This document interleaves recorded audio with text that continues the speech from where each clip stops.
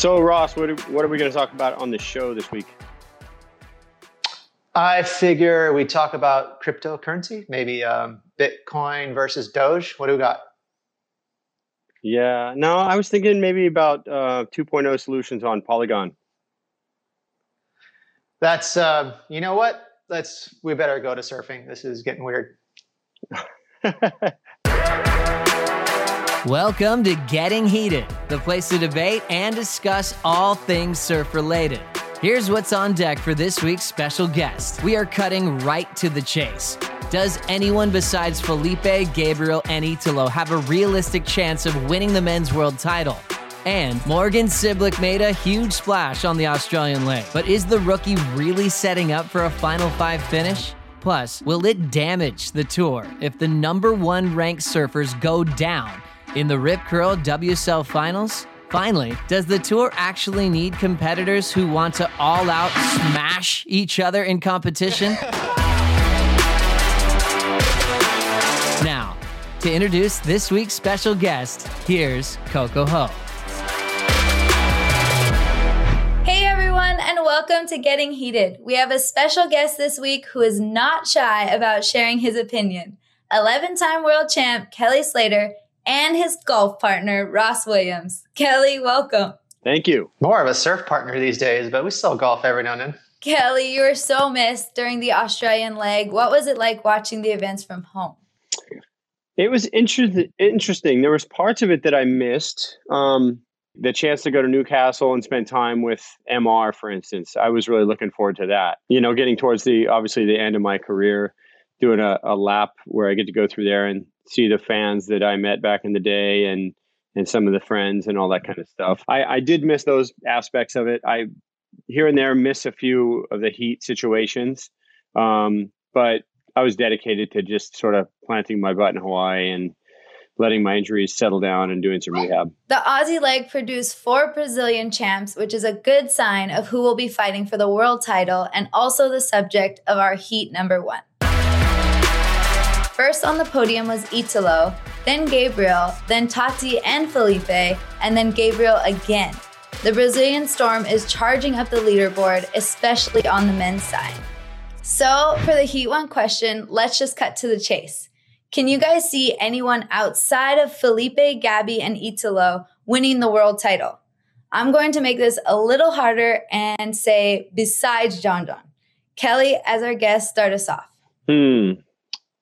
That is a tough one. I'm not sure if, someone like Griffin, who's got, a chance to get in the top 5 and hometown advantage and support and knowledge of the wave and, the confidence of surfing there all the time. I wonder if someone like that, it's a little bit, not one of the first people that comes to mind for a world title, but has a chance based on the way the format is now. So it'll be interesting to see. I don't know, Ross, you got any sort of out of left fields that don't typically come to mind, or any fresh blood? Yeah, I think I'm actually with you. I think Griffin has a real live chance at it if he sneaks into the top 5. Right now we have Morgan in the top 5. I kind of have a suspicion that Griffin and or Kanoa will take him out. I like these events coming up for both those guys. Kanoa and Griff surf really good at the ranch. I think they're going to be comfortable in Mexico. And then if you put those guys at lowers, I like their chances there too. It's a home game. They're both kind of clutch surfers. They're young. It's 2021, a lot of weird stuff happening. Is it a tall order? It is. They're going to have to potentially surf 3 or 4 heats before they even get to number 1, which is looking like it's going to be Gabriel. So it's going to be a tall order, but it's definitely possible. I mean, if I had to put a percentage on it, I don't know, 25, 30% chance that Griff or even Kanoa could win the world title. Could be a freaky year. I definitely think lowers, especially the right, really suits Griffin and Kanoa super well. Griffin, he's got a lot of power. I think his forehand is probably better than his backhand at lowers. I think he would rely on that. I think the problem for him with, say, like Italo and Felipe is just the speed difference that those guys have. And I'll just quickly say, and at lowers, the premium on wave selection goes down a little bit, where you really have to perform. And that lays right into the hand of Felipe and Gabriel and Italo. So that's why I think out of the Groms or out of the underdogs, which would be Connor Coffin, Kanoa, and Griffin to win a world title, get into the top 5. I would give Griffin the edge there out of those guys because he does have a little taste for, showtime. And if he's really confident and has a good board, he might be able to keep up with Felipe and the Brazilians. And you never know, he could pull it out. I think those are pretty good picks. When we return, the rookie Morgan Cibilic made a name for himself during the Aussie leg, but is he the real deal? And is it bad for the tour if we see a shocker at the Rip Curl WSL Finals in September? We'll be right back. Get ready for the greatest roast of all time, the Roast of Tom Brady, a Netflix live event happening May 5th. Hosted by Kevin Hart, the 7-time world champion gets his cleats held to the fire by famous friends and frenemies on an unforgettable night where everything is fair game. Tune in on May 5th at 5 p.m. Pacific time for the Roast of Tom Brady, live only on Netflix. You ready? Showtime. On May 3rd, summer starts with The Fall Guy. Let's do it later. Let's drink a spicy margarita. Make some bad decisions. Yes! Audiences are falling in love with the most entertaining film of the year. Fall Guy. Fall Guy? Fall guy. That's what the poster said. See Ryan Gosling and Emily Blunt in the movie critics say exists to make you happy. Trying to make it out? Nope. Because I don't either. It's not what I'm into right now. What are you into? Talking. Yeah. The Fall Guy. Only in theaters May 3rd. Rated PG-13. Welcome back to Getting Heated, a special episode today with the GOAT, Kelly Slater, and CT veteran, Ross Williams. I have to ask you guys, was Morgan Cibilic even on your radar before he qualified for the CT? I watched Morgan surf in a Triple Crown last winter before, so he was on my radar, but not at the point that he made it in Australia. That was wild. To be honest, no, he wasn't really on my radar as far as making a big impact straight away competitively. Last winter, Morgan and I don't really even know each other, and they were all kind of out having drinks or something, and he sent me a text and said, I think you're scared to come party with us or something. And I was like, I kind of like this guy. He's cool. And so I've sort of been on the lookout for him. So I'm happy to see his success. Morgan definitely made a name for himself already on the CT, and he's also made a name for himself as the topic of Heat 2. At the start of the Aussie leg, there were whispers of Morgan getting home field advantage and generous scores. But by the end of the Aussie leg, he showed that he could be the real deal. So for Heat 2, will Morgan Cibilic stay in the Final 5 by the year's end? Ross, what's your take? I do want to give the kid a lot of credit. I don't want to just smash him over the head and say he's going to, drop down to 15th or something. I think Morgan is here to stay. I'm a believer. The kid rips. He's solid. I haven't seen wave selection this strong since Shea Lopez in the 90s. I mean, this kid is the new wave magnet. So that's really impressive. That being said, he's been at home. He's had this very comfortable start to his year. We're going to go to the Wave Ranch where I don't think he can get it done. Obviously, wave selection out the window. Everyone's getting the same wave. I don't know that Morgan's ever been to the Wave Ranch. So I think that, it'll be a huge surprise for me to see him get a big result there. I'm super pissed off I didn't have him on my fantasy teams. So I'm a little bitter, but he surfed great. And I'm not sure that I personally put him in the top 5 surfers on tour at this point. Because going into the Surf Ranch, it's not an especially difficult recipe to figure out there. The wave comes, it's going to be the same as the one the other guy got. The wind might be a factor, but Griffin and Kanoa are especially good at Surf Ranch. So to me, they're sort of shoo-ins for the quarterfinals, along with the top 3 guys. I do see him probably finishing in the top 10 this year, and I think it's an awesome rookie year no matter where he ends up. Yeah, and that's the key factor for Morgan. He had the dream start, but I feel like the final with Gabriel was a microcosm of where he could be in the top 5. Morgan sort of did the live by the sword, die by the sword thing, waiting for a perfect premium big set wave so that he could go, like he said, 12 o'clock and get that, excellent score or not. Whereas Gabriel was hunting the entire lineup, looking for anything, whether it was a ramp, huge alley-oop, or an air, and all those weapons is such a big advantage over someone like Morgan. That's the big question mark for me. Is I think if you're a top 5 guy, you got to compete with Felipe and Italo and Gabriel in the air. At this stage of the tour, Carissa and Gabriel are kind of running away with it. So a pretty touchy topic for Heat 3. Will not winning the world title after leading the ratings hurt the validity of the new format? That is a topic that's been brought up, especially by the more hardcore and surf historians, if you will, because it is a big change to our tour. It's something that hasn't been done. The leader of the rankings is going to go in with a huge advantage. They don't have to surf against any other person except for the person who makes that final heat with them. I'm sure there'll be some kinks to be worked out, but if Gabriel doesn't win that contest and the world title, after going into it with if he at that time is in lead and has a giant lead, it'll be an interesting conversation. It's hard to really just say, does that take away from the validity? On the day, if you know you're going to have to win the Super Bowl on a Sunday against any other team, doesn't matter how many games you won in the preseason, you got to win the Super Bowl. This potentially has a chance to once again transform our sport for the better.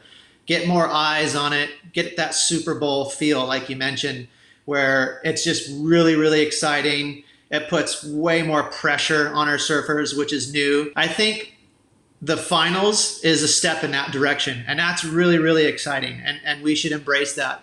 That being said, I think we could make some sort of appeasement, and I would put forth an idea of winning a prize money and winning a trophy, maybe calling it the Kelly Slater Trophy or the Mark Richards Trophy for the ratings leader at the end of the year. I think golf does something like that. And I really like that because that surfer, whether it's Carissa or Gabby or whoever, they do deserve something because, 10 months of leading the ratings or leading the ratings at the end of that time period is very, very tough. And that's where these historians will argue like, hey, it's, there's so much to prove being leading the ratings after pipe, after chopes, after the wave pool, after all these events. That accumulation of points means a lot.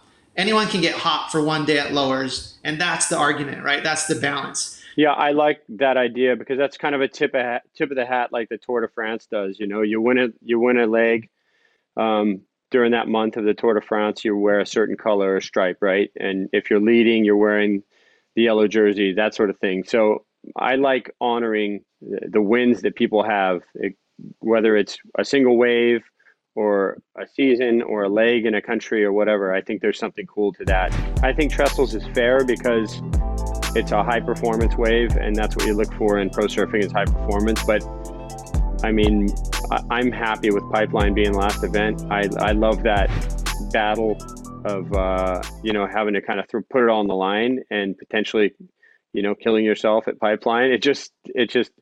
It's barbaric in a way, and that's why we love Chopu so much. And I think that's what's exciting for us as surfers too. If somebody does win because they got the better 2-foot wave, it'll be a little bit tough as a historian or somebody who's more grassroots about the history of the sport, that kind of thing. So, yeah, I'm with you on that. When we return, one of the most competitive athletes of all time weighs in on smashing his fellow competitors. We're going deep into it next. Oh my God.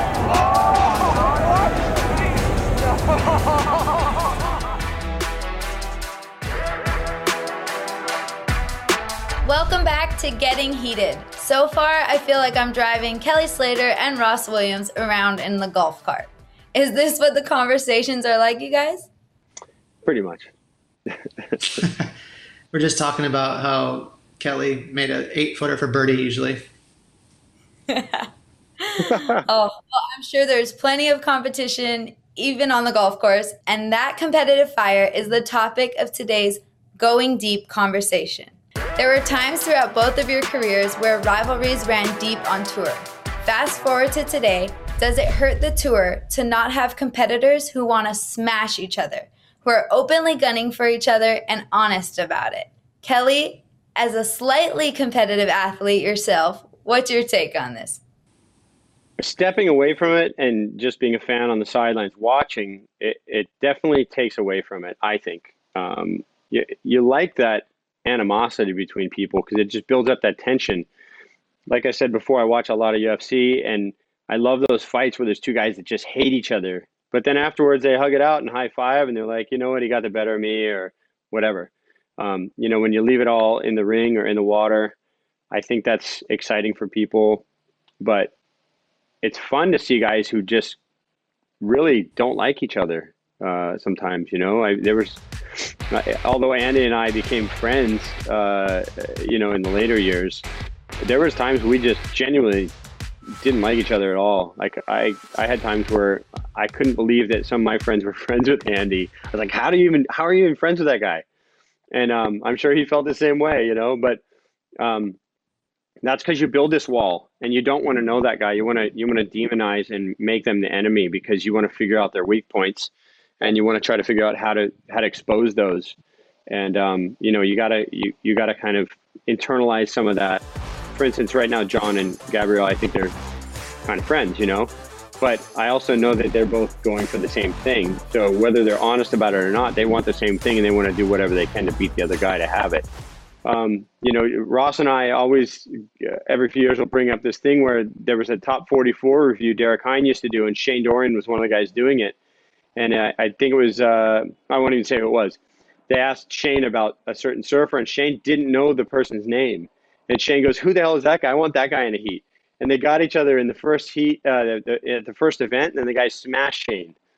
And not everyone in Australia knew that, but we all knew that, and we just thought it was hilarious and funny. And, Shane looks back and laughs about it now, but those are the things that bring up those really interesting battles between two people. That being said, maybe the best example was sort of that disdain that you and Andy had for each other, especially on Andy's side. Andy had a bit of a dark side to him. And it's really, really fun to watch because it's just one more thing to sort of, as a fan, it's one more thing to cling to, not just the performance. Because we don't have a lot of shit talkers nowadays, but we do have some amazing surfers like John and Gabriel is the perfect example. I would say that's the Tom Curren and Aki of our time, or of 2021, where surfers that surf very different. Curren was flowy and had beautiful style, was very quiet. Aki was a little more rough around the edges and surfed so different, regular, goofy. So that contrast is something that a fan can really hold on to. So it doesn't always have to be about, talking trash, but it does help. Like you pointing that out, like John is a very sort of quiet, reserved type of person. Gabby doesn't say a whole lot, but he clearly is a demon in the water. He wants to win at any and all costs, and you've seen it. He is the most ruthless competitor that maybe I've ever seen on tour. I mean, it reminds me of only a couple guys I can remember surfing against, like a Robbie Bain or Potts. A couple of those guys were pretty vicious, and that's the way that Gabe is now. Zeke was that way with John at Bells, and it creates this controversy and it creates these talking points that become interesting. Zeke probably knew that just on the basis of going out there and surfing, John's probably going to beat him more times than he's going to beat John, but he's got to figure out something to throw John off his game, so he did it. Yeah, and that's the thing, because these rivals and things to cling on to, again, as a fan, it doesn't always have to be about the trash talk, but you almost can't draw much more of a different line between Gabriel and John. So that's kind of is the example that everyone keeps going to because they surf so different.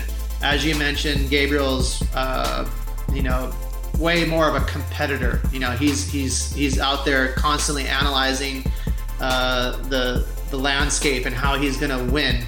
Whereas you have someone like John, who's more of a natural surfer, who's out there and has a lot of pride in his surfing. He wants to surf really, really well, and that's how he ends up winning. But that being said, it really is fun when someone's a little more brash You mentioned Aki and how he made that statement. I can kind of see even maybe Morgan Sibilic being a little, like you mentioned, his phone call to you, just kind of, something funny with his friends. So he obviously has that cheeky side to him. So I look for that as a fan. That's fun. I hope that stays around because that is like a little bit of a tribute to the 80s. I have two quick little stories at heats. One was in France in 1990 in Hossegor. I'm surfing against Gerlach, and he and I had this heat, and he's winning the heat, and I had fallen on a couple waves, and I didn't need a very big score to beat him. I needed about a 5, and I had priority. And this perfect wave, the best wave of the heat, comes right to me. Actually, sorry, to both of us. He has priority. I'm getting my stories mixed up. He has priority. We're paddling, and I can see he's going to miss it. And I'm paddling just inside of him, and he misses it, and I catch it, and I stand up, and I start almost laughing because I can't believe my luck.